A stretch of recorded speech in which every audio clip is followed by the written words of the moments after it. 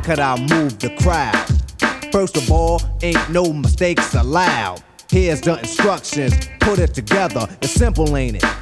But quite clever. Some of you been trying to write rhymes for years, but we got dares, irritate my ears. Is this the best that you can make? Cause if not, and you got more, I'll wait. But don't make me wait too long, cause I'ma move on the dance floor when they put something smooth on. So turn up the bass, it's better when it's loud, cause I like to move the crowd. Hello and welcome to episode 1171 of Effectively Wild, a Fangraphs baseball podcast brought to you by our Patreon supporters and by me and Ben. I'm me, Jeff Sullivan, writer at Fangraphs, joined as always by recently, again, baseball writer at TheRinger.com, Ben Lindbergh. How are you? Yeah. You've touched on an old beat lately, which is the sport that we discussed. Two baseball articles this week. 2 in 1 week. Can you believe it?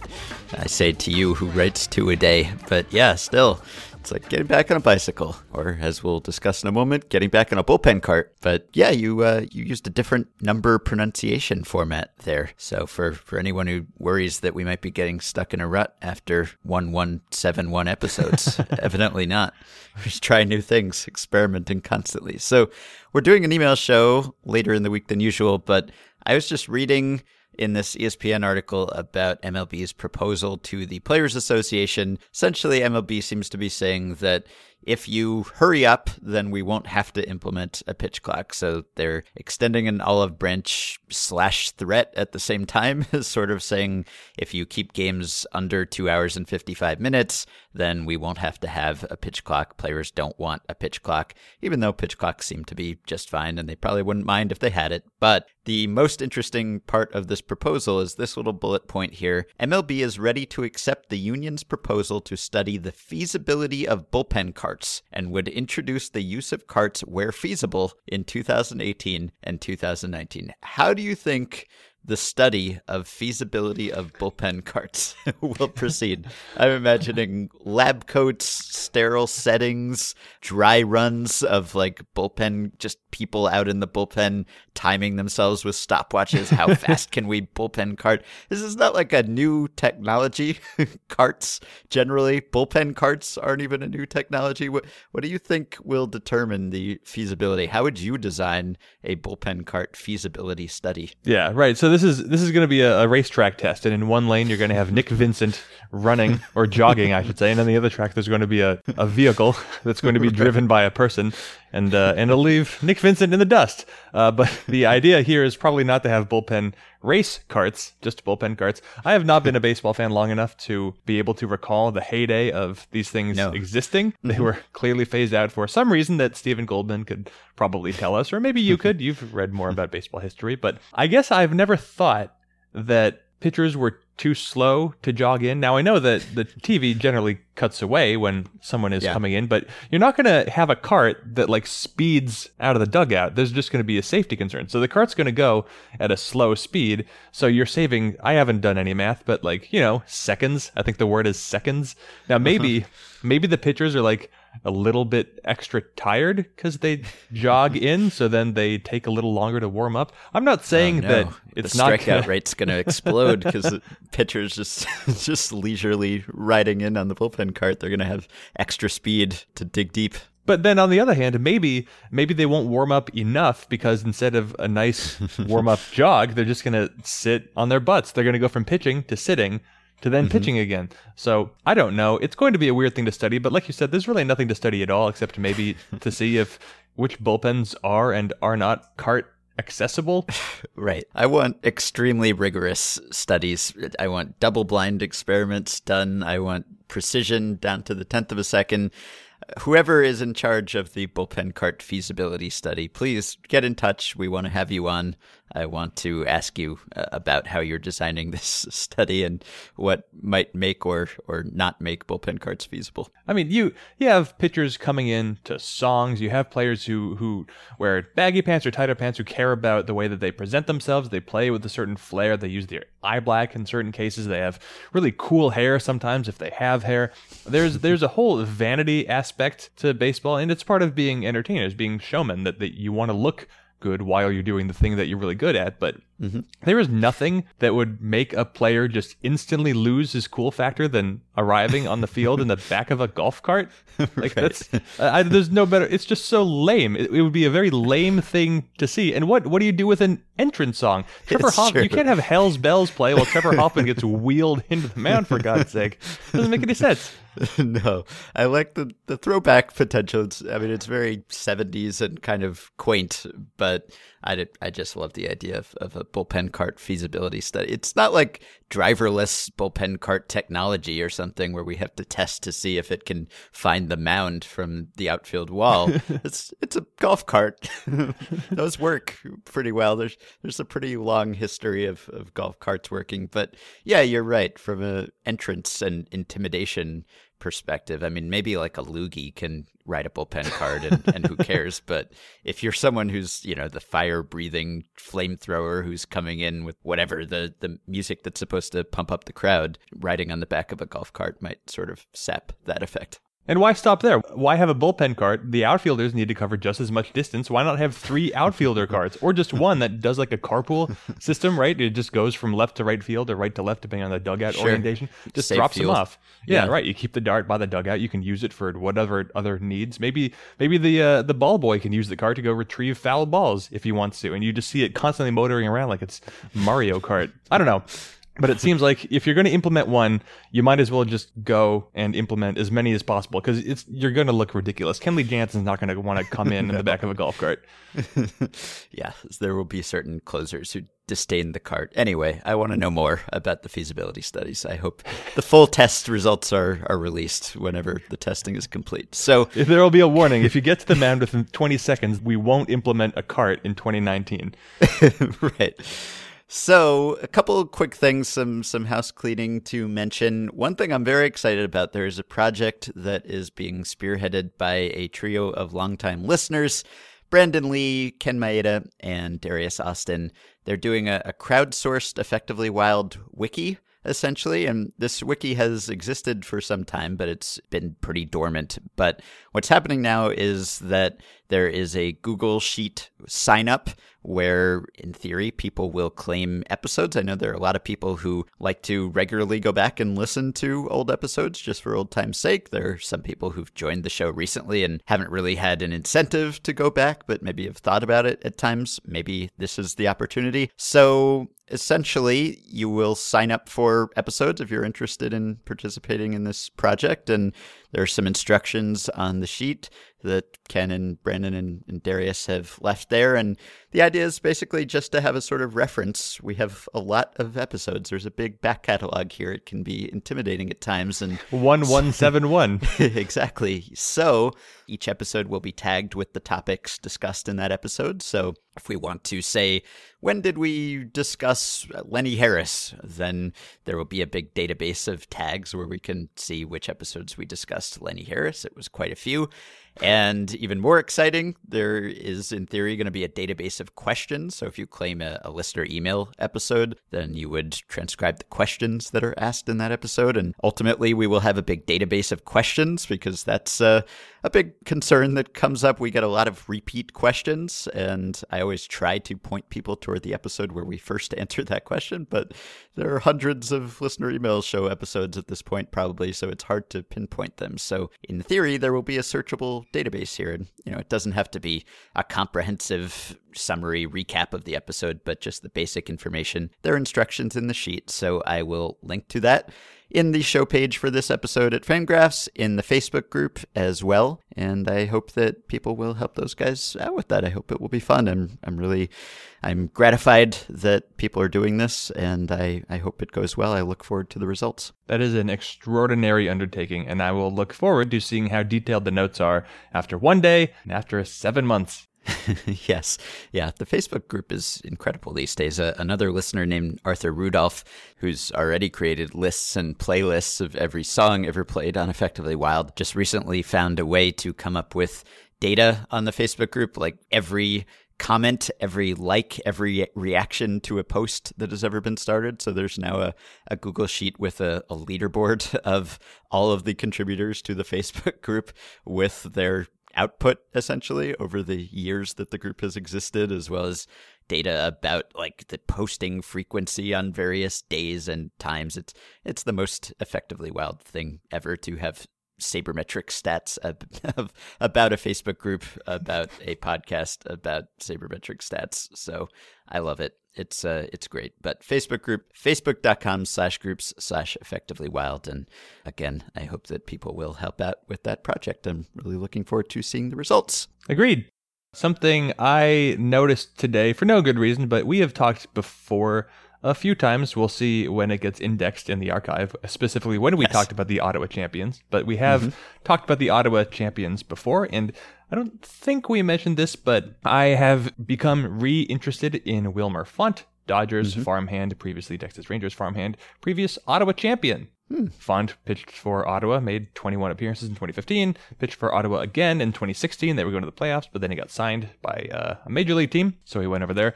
But what I did not realize is that when Font made 3 not very good appearances with the Dodgers late in the season, he was the first Ottawa champion to reach the major leagues. So I do not have anything else to say about Font right now. I was thinking maybe I'll write about him, but right now there's really no good reason to, but right now there's no good reason to write about anything, so we'll kind of see where that goes. But Wilmer Font, first Ottawa champion to make the major leagues.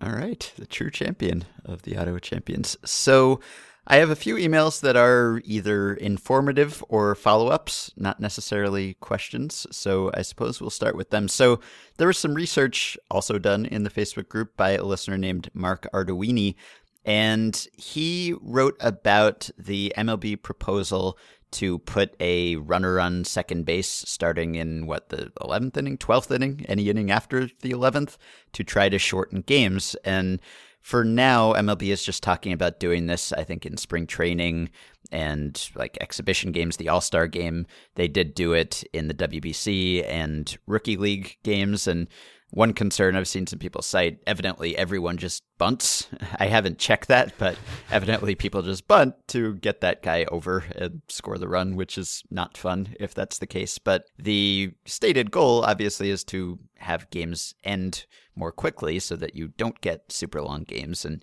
we can talk about whether we actually like that or not. I like super long games, but the idea is that the game will end sooner. And I've seen some people ask, well, why does it end sooner? Does it actually end sooner? Because if both teams get to start the inning with the runner on second base, then don't you just get the same probability of extending the game that you would anyway? It's the same conditions either way.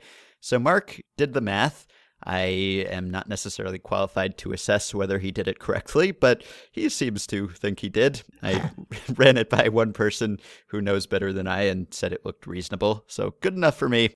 If other people want to dispute this, I know probability can be tricky at times. Feel free to write in. But Mark took the probability of the number of runs being scored from a given base out state based on data over a long period of time, 1957 to 2015. So it might be a little different if you looked at just the current run environment. But here's what he says. In extra innings, the game only continues if both teams score the same number of runs in the inning. So if probability 0 is the probability of a team scoring 0 runs, then probability 0 squared, I'm going to try to avoid reading too much math, is the probability of both teams scoring no runs and the game continuing. You can sum the probabilities for each number of runs to get the total probability of the game moving on to the next inning. If you add up the numbers for the bases empty state, you find a 70% chance the game will continue to the next inning. For the man on second state, you only have a 42% chance that the game will continue to the next inning. So that means that 28 percentage points higher chance that the game will end if the runner is on second to start the inning. So based on that, at least, this would adhere to MLB's stated goal. And he took this a step further to look at game length, and he says, according to Baseball Reference, the average 9-inning game length was 3 hours, 5 minutes, or about 20.6 minutes per inning last year, I assume. This round number doesn't account for the extra length of the late innings or the fact that a walk-off will end an inning short, so the problem could get more complicated if you wanted to, but to figure out the length of the extra inning games, I just multiplied the inning length by the probability an inning would get played and added up totals for all the innings until the probability was basically 0. The sum for a bases empty game was about 48 minutes, but for a man on second game, the sum was only 29 minutes. So, by my rough math, starting each inning 12 and up with a man on second would save about 19 minutes per 12-plus inning game. So it does sound as if this would work in theory. I don't know if it's worth it. Personally, it's tough because like a 13-inning game isn't fun particularly. You'd probably rather have it just end in 9 if it's going to end in 13. But when you can go to 13, then you get the possibility of going to 18 or 19 and 20. And then at a certain point, it becomes fun and memorable and kind of an endurance exercise. And so I would hate to lose that. Like, I wish we could somehow lose the 11-inning game, but keep the 21-inning game. But we can't do that, obviously. And I'm not sure it's worth it to me. But if MLB does go ahead with this, and it has in certain levels of the game, then according to Mark's math, it would work, at least to a certain extent. And according to real math, it also can work. I will read from a story from CBC referring to this rule about putting a runner on second. Quote, baseball experimented with the rule last year at the rookie level Gulf Coast and Arizona leagues, putting a runner on second base starting in the 10th. Extra inning games in those two leagues averaged 27 minutes longer than 9-inning games, down from 43 minutes for all other minor leagues. So there's an implied 16-minute advantage, which aligns very nicely with the calculated 19-minute advantage. So theory meets practice. Baseball has proposed starting a runner on second base at the start of the 11th inning of the All-Star game and each additional inning. And they also would use this in the 10th inning of spring training games. According to a January 9th proposal obtained by the Associated Press, spring training games would be capped at 10 innings. So I don't quite know what the point is if you're capping it at 10 and Right. you're also putting a runner on second in the 10th, then Yeah. I think pretty clearly then this is just a proposal to try it out and try to win minds, because this is not doing anything to actually save time in spring training or in the All-Star game. So this is pretty clearly another step, even though it says explicitly in here that baseball is not looking to do this in any games that count. You can still kind of feel yourself getting surrounded. And so I agree with you to an extent of, I think it's a silly rule and just let the games go. It hasn't really been a big problem. I don't think I've never heard anyone say that they're not a baseball fan because the games just have too many extra innings. I think that if you can't stand baseball for that, you just can't stand baseball at all. You would say baseball has too many innings, period, which is probably true for people who don't like baseball. Now, I will say, just like everything else, and because I know that I'm pliable and I'll consume whatever people force feed me, I would still watch baseball and everything would still be fine. And even though we wouldn't get as many 18, 19, 20 inning games, which are already a rarity, we would probably develop a new kind of appreciation of like a 13 or 14 inning game where either teams fail to score or they keep trading runs back and forth, just like in a college football game where the teams just keep scoring over and over in the overtime format. If that's still the overtime format, I don't know anything about college football anymore, but I would think that 13 and 14 inning games would become more interesting. I agree with you right now that like 11 inning games are just stupid. They just feel like a complete waste of time. They're just so disappointing, falling right in the middle. Yeah. What's the inflection point where it moves from you rooting for the game to end to you rooting for the game not to end? Assuming you're right not, in an extra inning, assuming that you're not like on deadline or you don't have work in 3 hours or something. So I'm not live chatting the game. Yeah, right. Game Not 7 doing of the Patreon 2016 chat. World Series. Yeah. Oh my God. For me, I think I start to actually pay attention to a game around the 14th, and I know that the 14th is pretty deep, but I just don't care. Otherwise, I'm not going to turn on a game that's going on because whoa, it's in the 13th. Padres Pirates is a real barn burner. No, like I'll turn on the Padres and the Pirates in the 34th inning. Yeah, right. Yeah, I'm fine with this if it actually were just an exhibition measure. No one really cares about a spring training game going 20 innings, but yeah, it seems almost inevitable that the more that this is tested in various other places, the more likely it'll be that it will eventually make its way to Major League Baseball. And the runner will be put on second by way of a cart, and maybe if it's down feasible, the line, we'll see. We'll study and down the line, the runner on second will then get to run the bases in a cart. All right, next follow-up. This is from listener Kevin. This is in response to a question from Colby that we answered last time. This was the question about Carlos Santana and his consistency and whether we thought that consistency was predictive of future consistency and whether teams would pay a volatile player or a predictable player differently, assuming they were equally productive on the whole. So Kevin wrote in, just heard that email podcast. He says, I actually wrote my senior thesis on that topic a few years back. We have a lot of smart listeners is the theme of this episode. The results were not 100% conclusive, but they indicated A, that past volatility is predictive of future variance, and B, teams pay more for players with high variance, at least in short-term contracts. The hypothesized reason, which has some basis in economic theory, is that teams have flexibility. If a high-variance player dramatically overperforms, the team gets all the upside, but if he dramatically underperforms, the team can bench or release him and find a replacement.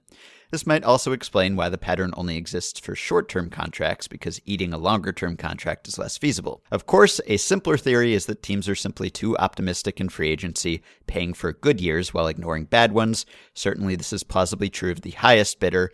Volatile players have higher upside and thus get higher offers. But that is the answer, or at least the best answer we're ever going to get. So I will post Kevin's thesis if anyone is interested in digging into the math. I will also post Mark's spreadsheet about the extra inning probabilities if anyone wants to take a look at that. But yeah, we have a lot of very intelligent and dedicated listeners who school us on a lot of things. One day these answers will be archived.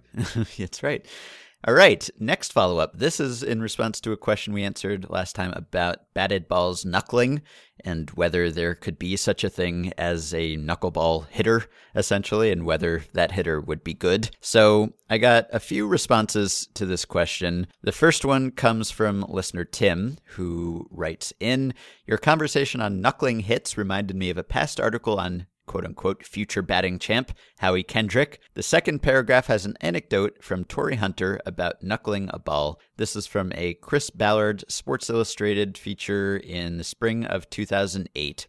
And so it begins, in this era of jacked-up power hitters and on-base specialists who work deep counts, Angels second baseman Howie Kendrick's foremost skill is almost quaint. He hits hard line drives where there are no fielders. In doing so, he rarely alters his swing, tries to crank moonballs, or jerks one down the line. Neither does he lunge, teeter, or lean. Just one short, efficient cut after another, hand slicing through the hitting zone. Outfielder Torii Hunter, who joined the Angels this offseason as a free agent, was taken aback. Anytime you hit the ball so hard that it knuckles, that means you squared it up, says Hunter. The first time I saw him take BP, he knuckled it like 10 times. I don't think I did 10 times all last season.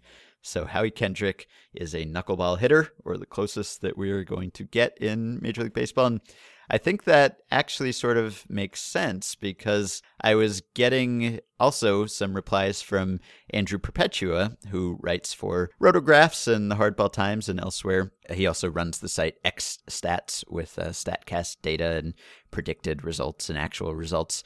Very smart gentleman. And he thinks that essentially you could only knuckle a ball if the bat and the ball line up almost perfectly. So the pitch plane and the bat plane need to be pretty much the same, or at least pretty close. And so when those two planes are equal or close, the spin of the ball gets chaotic. And so if you're a tiny bit above the ball, you get top spin. A tiny bit below the ball, you get back spin. There's side spin if you're inside the ball. But if you line it all up, theoretically, you should have no spin. So what he said is that he thinks this is only feasible. There's that word again.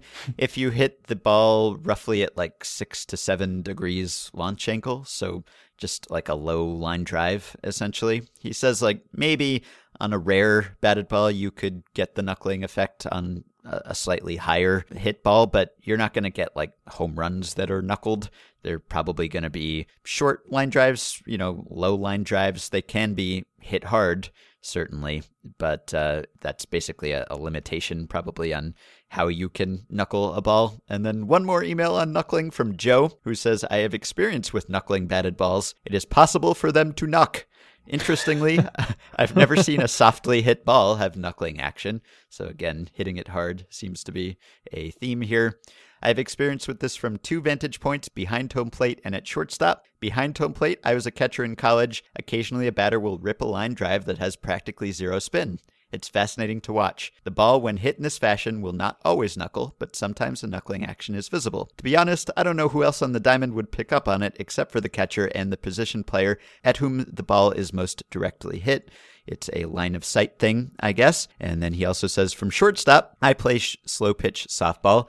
I've seen more balls hit with little to no spin and slow pitch than I have in all my years playing baseball. Balls move slower and are easier to see. Also, I was wrecked by a knuckling line drive at shortstop. The shot came right at me very fast. I'm used to fastballs, 90 plus miles per hour, and this ball was crushed with no spin. The ball was knuckling a lot. I stepped forward to the line drive and the ball knocked around my glove. It struck me in the upper portion of my left pec. The ball then launched 10 feet past straight up. I caught the then pop-up for the out.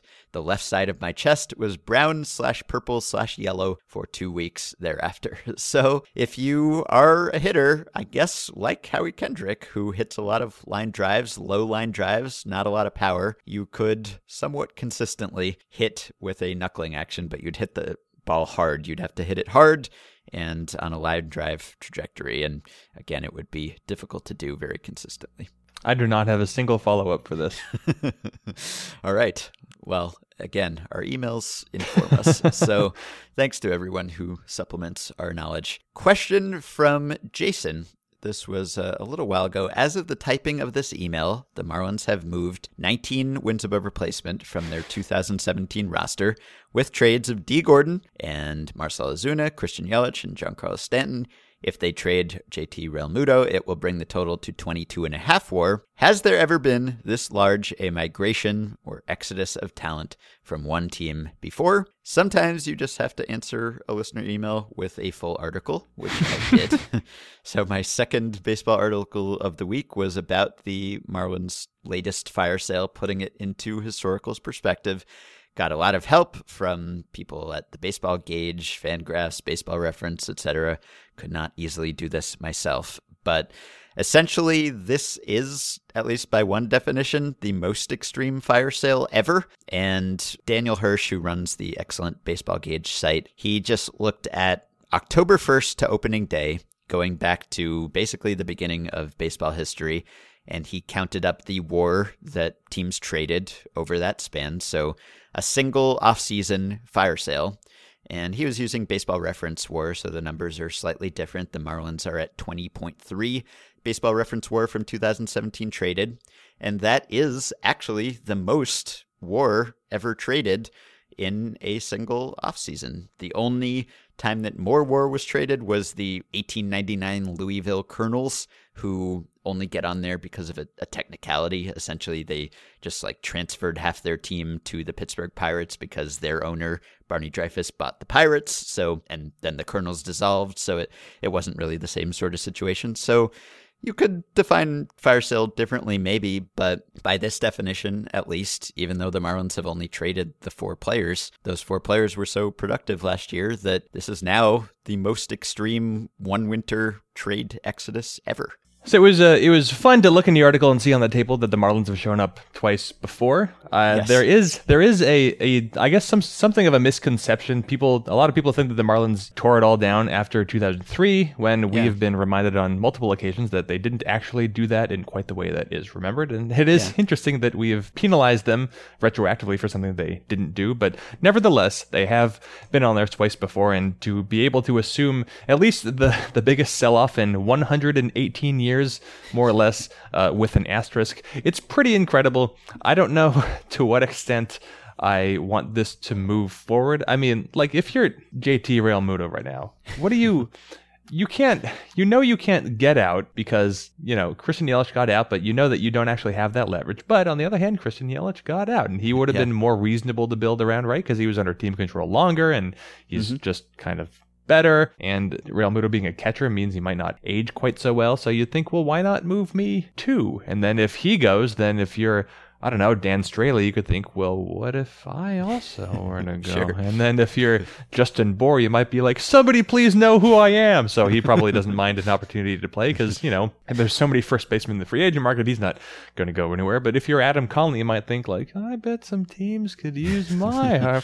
So how far, I think with the free agent market being so stuck, I can't tell if it works for or against the Marlins, but they've already made the obvious trades and maybe some moves that weren't quite so obvious. I have gone all the way around now to hoping that this works for them. I think that I think we talked about this briefly before recently, but I would think that they should just go maximum full, like, it's almost like a cleansing, like you want to bring in young players who have never been with the Marlins, who are enthusiastic just to have an opportunity. And you want to keep someone like Real Muto just because he's so good, but the Marlins are going to leave a bad taste in his mouth. He is part of what they were, which means he's seen the Marlins when they had a lot of talent, which means he's going to be super bummed out going ahead with like Rafael Ortega playing 3 outfield positions. So I would think if I were the Marlins, I'd be motivated to just have a complete separation from the product that was on the field last year. Just be like, look, we know that we're new. We know that we've just taken over this team. We know that you don't trust us. And hey, players, we know that you didn't want to be on this team anymore, so you're all gone. We've replaced you with other younger players. But if they could just have a completely clean break, like Lewis Brinson is probably excited right now to have an opportunity. He could make the opening day roster. So could Braxton Lee. So could Magny Uris Sierra. So could JT Riddle is going to be a starting freaking shortstop in the major leagues, which is unbelievable. Like the Marlins can make themselves... I can't quite think of the word, not execrable to players on the team. And I would think just in the interest of, I know that they're already first place in your table technically, but just in the interest of like really letting them hold on to it forever, just move everyone. Just do it. Just do it now. Just do it. Actually starting Monday, not right now or over the weekend. Right. Yeah, there was a report in the Miami Herald this week that said essentially that Bour has not requested a trade, that Real Muto has, but they haven't prioritized trading him the way that they did with Yelich, basically because they thought Yelich would make more of a stink about it if they didn't trade him. I don't know if that's the real reason. He's also just extremely valuable, but he had directed his agent to make a public statement, and Real Muto hasn't, so he seems maybe more resigned to his fate. But certainly plenty of potential here. I mean, we've got 2 more months for the Marlins to make moves and add to this total. But if you're interested in the details, I've got a whole Google sheet linked from that article, and it has just every offseason ever, essentially, with the amount of WAR traded. So you can look up your favorite fire sale and see where it ranks. But yeah, I mean, a lot of the teams on the list are repeat offenders because, you get teams with terrible financial situations and they're just constantly selling off players. And Marlins are no exception. But, the 97 fire sale did kind of help lead to a World Series in not too long a time after that. And post-2012 sell-off did not. But still, I mean, on the spectrum of fire sales, like there are some much more depressing ones on this list probably than the Marlins, even though theirs is at the top now. Just because, like, some of their moves were more about talent than salary relief. I mean, kind of ran the gamut. Like, sure, Stanton was getting out from under the contract, but Yelich was affordable and he brought back a great package of prospects. So it's not quite as terrible as it looked very early in the offseason. There are some redeeming factors to this record fire sale. Now, what if they had an about face and the ownership is just like, we see an opportunity, they sign you Darvish, they sign J.K. Arrieta, they sign J.D. Martinez, and Greg Holland, whoever else is out there, and they're just like, psych, we actually do care, and we're going to, I mean, the team would be a nightmare because the free agents those are bad investments, but yeah. I will say that for the pitching staff, if they do get to look forward to an outfield of like Braxton Lee, Magny Uris Sierra, and Lewis Brinson, look, I know these are not really familiar names. Brinson may be accepted, but that outfield could run down a whole lot of fly balls. I think that second half Marlins could actually be. I don't want to oversell it. I think that they could be interested. I like Adam Conley's arm.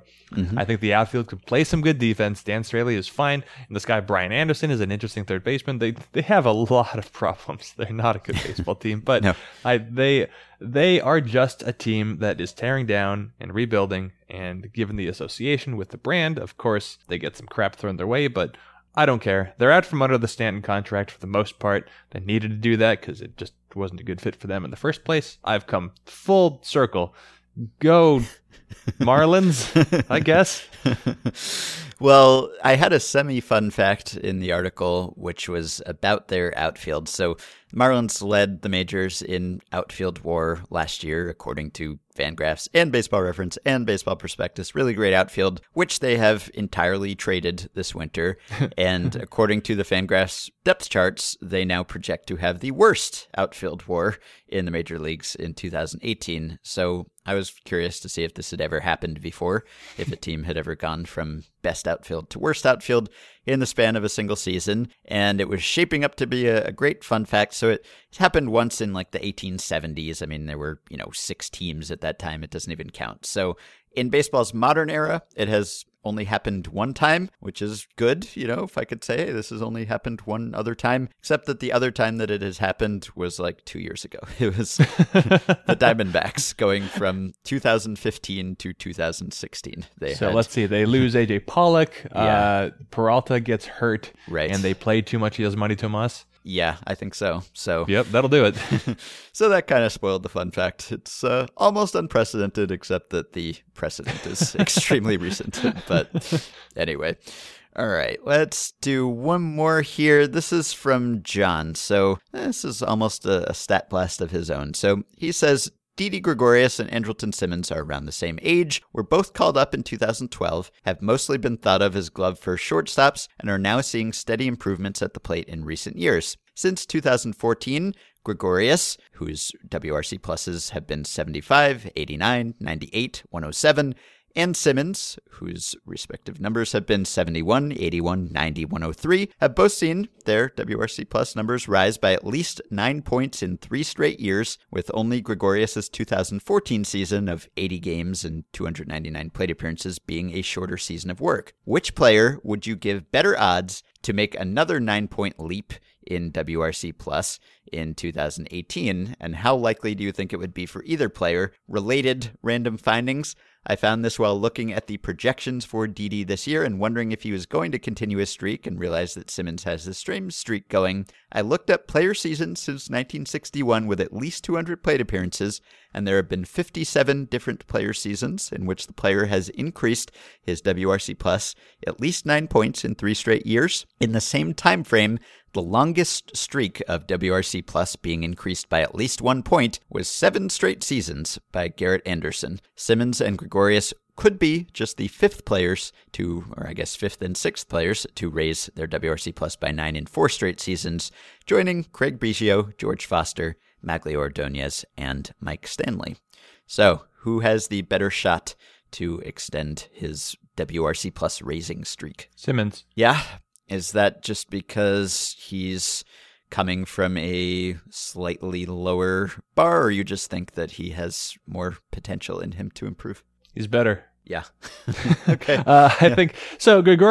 I think Gregorius is kind of maxed out his skill set, and that's never a safe thing to say about any player, because players get better really quick. But he's not like the biggest beneficiary maybe from park plus ball changes. Yeah, for sure. So Gregorius's power is pretty much maxed out. He's in the right era, the right ballpark. He's a very aggressive hitter. He already hits the ball in the air. Now with Simmons makes more contact. He is a more patient, more disciplined hitter, and he has not really been that much of a fly ball hitter so far. But last year he did post his lowest ground to ball rate since 2013. The Braves tournament is something of a ground ball hitter, and the Angels decided, no, let's not do that anymore. And I think that Simmons, when you see Simmons really get into a ball, I think that he just gets it more than Gregorius. I know that is a very subjective thing to say, even though I'm a man who's sitting 30 seconds away from a StatCast query. If I want to do it, I'm not going to do it. I'm just going off memory. I think Simmons has more natural power, and power is the surest and easiest way for a player to improve his WRC+. So yeah, I think that Simmons has more power he could get into. He hit more fly balls in the second half last year than he hit in the first, and he's such a good contact hitter that when you get the bat on the ball like that, as we've talked about a million times, you just don't need to hit the ball that hard anymore for the ball to go somewhere else. I shouldn't say somewhere else. That's stupid. For the ball to go a far distance, the ball always goes somewhere else. I have a quick interjection for you, because I just clicked on Roto World while you were talking, and I saw, this is going to be a quiz for you. According to FanRag's John Heyman, the blank, blank, blank, and blank are among teams looking at free agent Melky Cabrera. What you know right now, John Heyman has linked 4 teams to free agent Melky Cabrera. Who are those 4 teams? If you had to guess, this is not a trick question. These are not surprises. These are probably the first 4 teams that would come to my mind, imagining a very extremely boring free agent pursuit. Orioles. That's the first one. Okay. Let's see.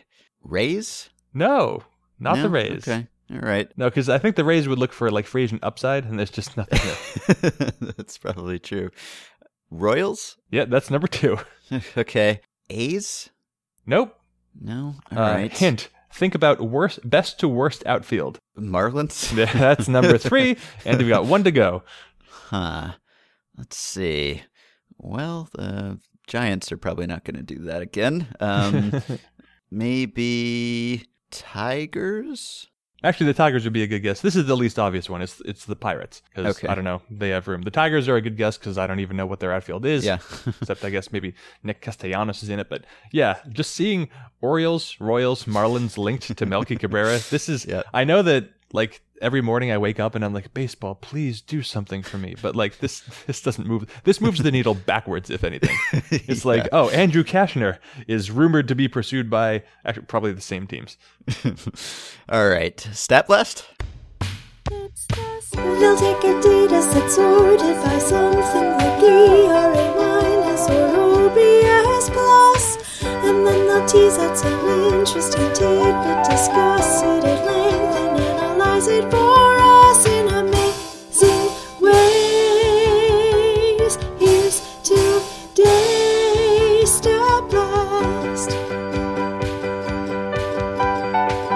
Stat Blast. Let's do a stat blast. And this is, I guess, most numbers are stats, right? And records of things are stats. But this says no OPS with pluses or letters around it. This is just a payroll stat blast that I was putting together. I sort of wrote about it in a post on Fangraphs Thursday afternoon. This is numbers I was very hastily putting together Thursday morning when I thought that you and I were podcasting, and I was in a stressed out hurry. And then I remembered, nope, that's not what we're doing. But it got me working fast. So I was just looking at using beloved reference Cott's Baseball Contracts, which is hosted by Baseball Prospectus. It has, for every team, payroll information going back to 2000, and it goes all the way up to having projected opening day payrolls for 2018, including arbitration settlements and league minimum salaries to fill out rosters. So the first thing that I noticed is that right now, compared to last year, projected opening day payrolls league-wide, the league average team is expected to have an opening day payroll lower by $11 million.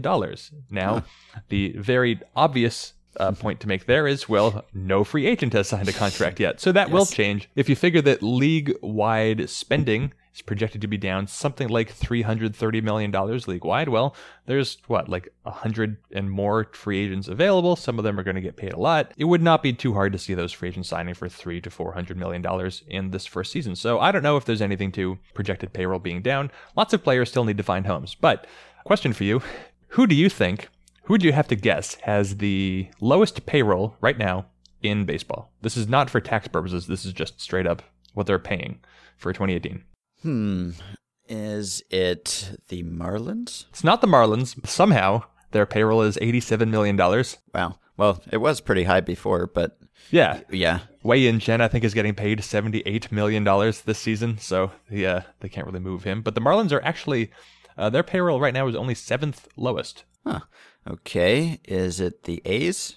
It is the A's. Okay, so the A's, maybe not surprising, their payroll is projected to be down by $23 million from last season. That's quite a bit. But I think a very surprising team is in second to last. Can you guess the very surprising team in second to last in projected opening day payroll? I'm trying to think.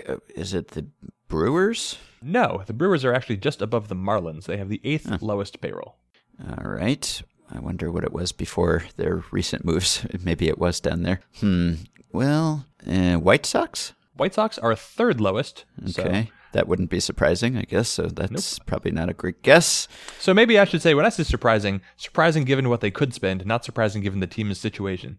Oh, Phillies. It's the Phillies. The Philadelphia Phillies in, let's see, for example, 2012, they had baseball's 3rd highest payroll. As recently as 2014, they had baseball's 3rd highest payroll. Right now, they're 2nd from the bottom, sitting on a projected opening day payroll of $63.7 million.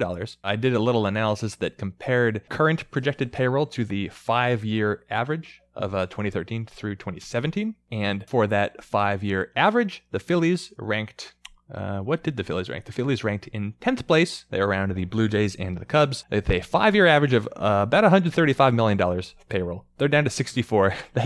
Their payroll has dropped from that average by $71 million. That is the projection. The team that's dropped the second most is currently the Dodgers, but of course they're doing it for a very different reason. The Phillies are just way down there, and this is even factoring in the fact that they signed Carlos Santana, which is kind of a weird fit, but you can clearly see they have money to move. Now, the team that has most dramatically increased from its 5-year payroll average this season, unsurprisingly, it's the Houston Astros, who are up $78 million. Second place is the Mariners, quietly. I didn't know that had happened. Up $38 million.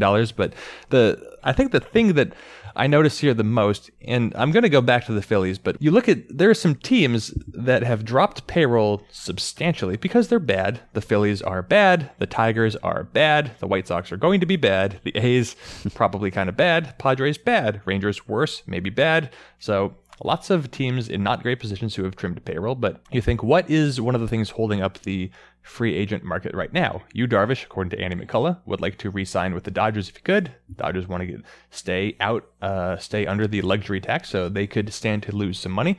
Well, what's the deadest of all dead contracts in baseball? It is Matt Kemp's contract. Matt Kemp might actually even be a dead person right now, I don't know, but he's still getting paid $43 million.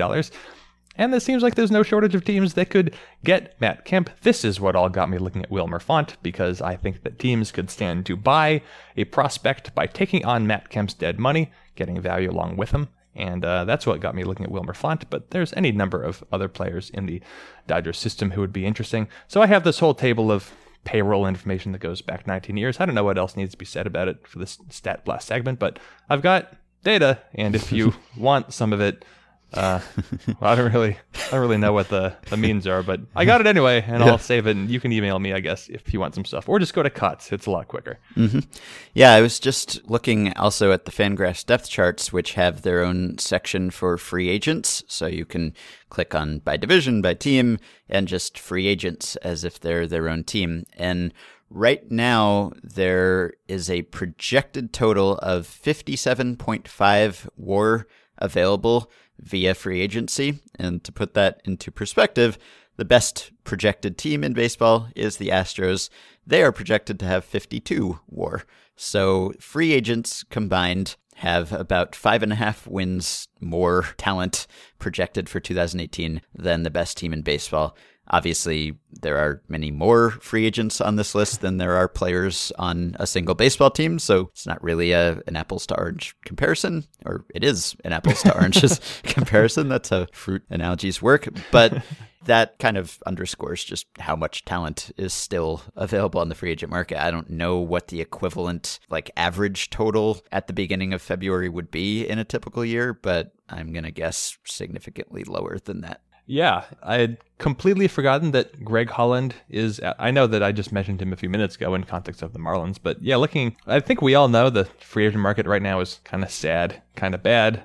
Jason Vargas is out there just waiting for his call from the Orioles, I'm sure, but he'll be competing with Andrew Cashner, and maybe they can re-sign Chris Tillman. I don't know, but yeah, I can easily see about $350 to $400 million being spent on these free agents for the season ahead, which would then lift league-wide payroll over last year's mark. But I don't know. I haven't run the numbers, but it could be a photo finish. And the last time that there was a drop in the average opening day payroll was 2009, when payroll went down about 1%, which barely counts. Yeah. And in 2004, it went down 3%, which counts more. Mm-hmm. All right. Well, let's take a related question then from Jeremiah, who says, will the relatively icy temperature of this year's hot stove make pending free agents more likely to sign extensions with their current clubs? Or, in fan language, will Kershaw sign an extension with my Dodgers?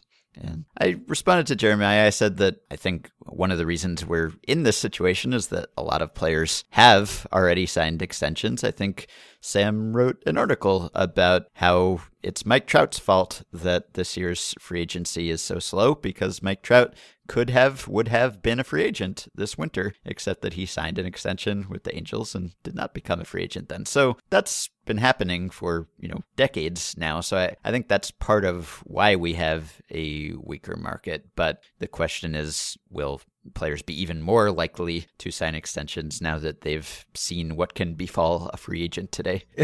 You go either way, because if you don't sign that extension, you get the free agency sooner, which means that you get to it when you're younger. And I'm not sure that of course, teams look at free agents and they value talent the most, but age is just such an enormous secondary factor. It's why Eric Hosmer has such a big contract out there waiting for him. It's why Jason Hayward signed for his terms. Teams love to get these guys when they're in their mid or maybe kind of mid-late 20s, if that's a term. This narrows down to one specific age, but in any case. But again, we come back to the fact that teams and players have different incentives, and players just, the first $10 million to a player is so massively much more important than the second $10 million. But for a team, that it just really doesn't matter that much. You're just trying to maximize every single cost, and you get to make a lot of these decisions. So, the John Singleton's contract is one of the only long-term young player extensions that hasn't turned out to be super team friendly. But John Singleton still, what did he sign for? About $10 million.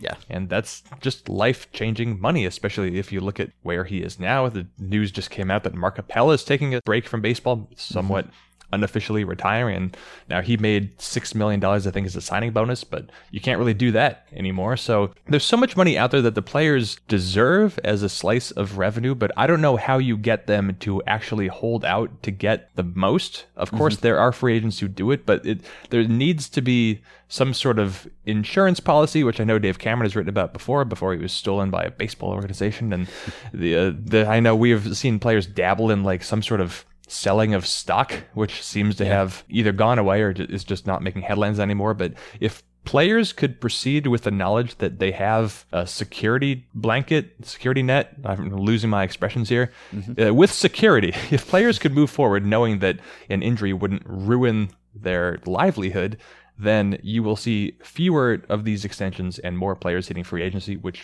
I think that would be good. It depends what you're trying to get. But right now, players need that money. That money that you're offered when you're a good second-year player is just too massive. Yeah, in theory, there should be a cyclical element to it where if a bunch of guys sign extensions, then they don't reach free agency when they're still desirable players, and then each additional future player has more incentive not to sign an extension because he could be the one great free agent who could really cash in on a weak market. But if teams just aren't signing free agents, period, if that proves to be the case, then there's just no reason to wait. And as for like Kershaw, Bryce Harper, that type of player, I'm not sure that this sort of slowness will apply to them. Like with every player on this year's market, basically you could point to a reason not to sign him to a deal that he would want, whether it's that he's just not that great or he's too old or whatever. Like with Bryce Harper, there aren't really a whole lot of negatives about him.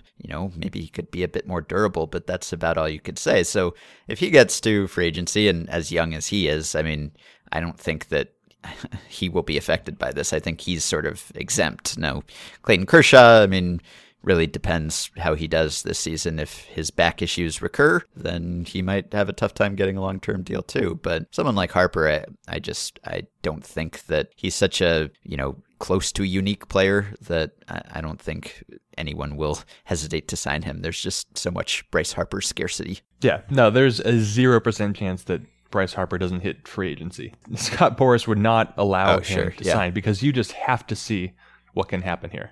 You have to, as an agent. Yeah, and I don't think he will really be adversely affected by this trend if it is one. No.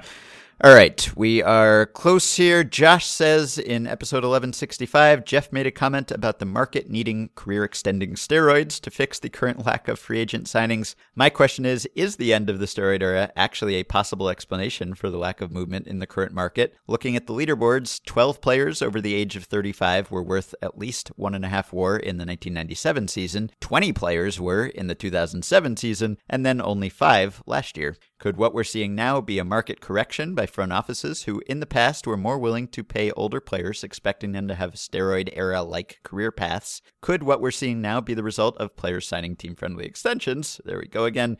thinking they'd still be able to sign big deals when they eventually hit free agency in their early 30s, discovering that's less likely now because the possibility of a player performing well into his late 30s is even lower now than it used to be. And I have an essay sort of on this topic coming out in a book in May. Mike Pesca, host of The Gist at Slate, put together a really fun book called Upon Further Review, The Greatest What Ifs in Sports History. And it's just a collection of essays by various authors. And I wrote one in there about how baseball would be different, essentially, if steroid testing had started earlier. And I considered a bunch of things, but what really becomes clear, not to give away the whole thing, you can go pre-order that book now if you want, is that that era was unusual. I mean, lots of smart people have pointed out that we can't necessarily draw a direct line between steroids and homers, and there were lots of other things going on at that time, smaller strike zones and ballparks and expansion, and I totally agree with that. But at the same time, the aging pattern in that era was just unlike anything else, really. Older players were more productive than at any point, unless you were comparing like the end of World War II, where the younger guys were in the service, for instance. I mean, that's kind of the only comp to how productive older players were and how much of the league-wide war was coming from older players. I mean, it's very suspicious, and I think that, when you look at guys who hit 60, 70 home runs, then you could say there was probably something going on with them given their aging pattern, even if the typical player who was taking something was not turning into Barry Bonds. But anyway, I'm ranging far afield here. The question is about the market and the lack of steroids, or relative lack of steroids. Yeah, now just looking at numbers between 1998 and we'll get to the question in a minute. Between 1998 and 2002, call it a 5-year window, players who were 33 years old or older league-wide averaged about 115 or 120 total WAR each season, and last year 61. Yeah. So yeah, it's plummeted. But I think the long story short, I think that right now agents are bad. I think that agents have been too slow to respond to the market. Teams just obviously have more and better information. Also, teams know what teams are doing, and agents just haven't been able to keep up. Same with the trends, and so much of earning contracts, obviously through arbitration, it's all about precedent, your own and other players' precedent. And in the free agent market, you as an agent also point to precedent because it's the easiest case to make. This guy got $80 million, so why should my guy get $80 million? But you can't really use a lot of recent precedents because the aging curve was just very clearly different. And so, of course, teams were, not only were teams just more irresponsible with the money just because they understood baseball less, but yeah, older players just weren't the risks that they are now. Or even if you don't think that older players are risks per se, younger players are just better. They're more suited for the game as it is now. Right. They're quicker, they're more athletic, they throw harder. Yeah, they come up, in a more prepared state maybe to play baseball at young ages. They've been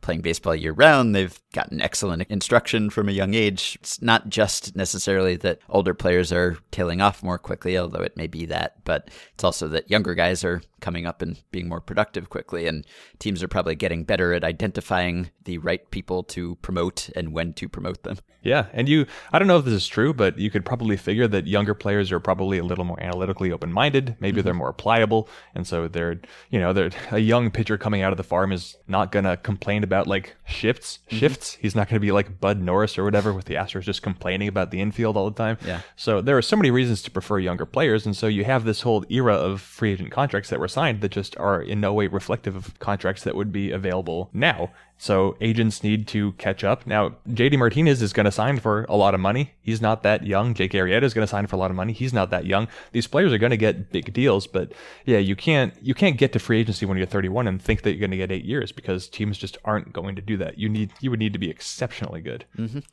All right, and last question from Luke. I know the new idea is that you want your best hitter hitting second. I understand that. My question is, what do you do with the 3 and 4 holes? Say you have the following 4 players in their prime: Ichiro, Bonds, Pujols, and Ricky Henderson. What order do you put them in? So I think the number 2 hitter has gotten a lot of attention. It's not necessarily that you automatically want your clearly best hitter in the number 2 slot. I think it's more like the difference between the new understanding of who should be batting second and the old understanding of who should be batting second is the greatest because, leadoff hitters have often been good, and certainly 3 and 4 hitters have traditionally been great hitters, whereas number 2 guys were just sort of your bat control slap hitter types. And so their reputation, their expectation has probably been upgraded the most, I think. But basically, you want your best 3 hitters, I think, in the number 1, number 4, and number 2 spots in some order. And you want the on-base guys higher in the order and the power guys lower in the order as generally a rule of thumb. So I think really in the leadoff slot, you can't go wrong with the best leadoff hitter of all time, probably. I think Ricky can continue hitting leadoff in a modern lineup. I think that is just fine. He gets on base, didn't have a ton of power relative, obviously, to Bonds and Pujols. So I think you still put him at the top. And then I guess, I think you put Ichiro 3 because you want a high average guy there who can drive the guys who are getting on base in front of him on. So I think you would put the guy who's hitting like 390 in that spot probably. And that guy comes to the plate. I guess you need less power from that slot than you would from the others. So I think Ichiro would make most sense there. But as for number 2 and number 4, I mean, Bonds and Pujols in their primes are 2 of the best hitters ever. So it hardly makes a difference. But I guess I would go with, I was going to say Bonds is more of an on-base guy, but Bonds is also more of a power guy. No one has ever been more of either than peak Bonds. So I don't know how you go wrong with either.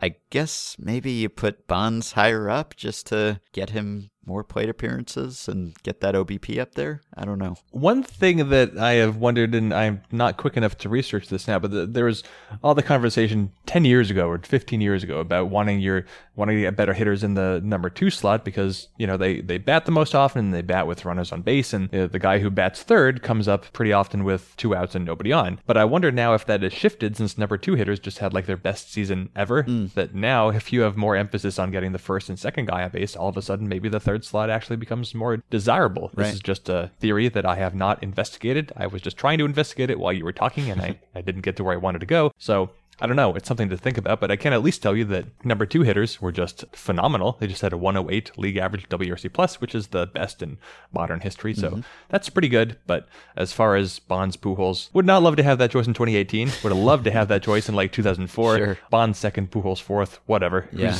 By the time to get to the 4th place, the pitcher's going to have run away. He's going to go into the witness protection, for God's sake. Yeah, I'm reading from an old Sky Kaufman post at Beyond the Box Score about optimizing your lineup according to Tom Tango and MGL's The Book. And it says the number 2 hitter comes to bat in situations about as important as the number 3 hitter, but more often. That means the number 2 hitter should be better than the number 3 guy and one of the 3 best hitters overall. And since he bats with the bases empty more often than the hitters behind him, he should be a high OBP player. Then the cleanup slot, the book says the number 4 hitter comes to bat in the most important situations out of all 9 spots, but is equal in importance to the number 2 hole once you consider the number 2 guy receives more plate appearances. The cleanup hitter is the best hitter on the team with power. So I guess that's Bonds. I guess that's Bonds. I don't, it's really, they're both on base and power guys. So this is not the typical choice that a manager faces. So can't go wrong with either. But yeah, I think Ricky leadoff, Ichiro number 3, and then take your pick of the other 2 guys.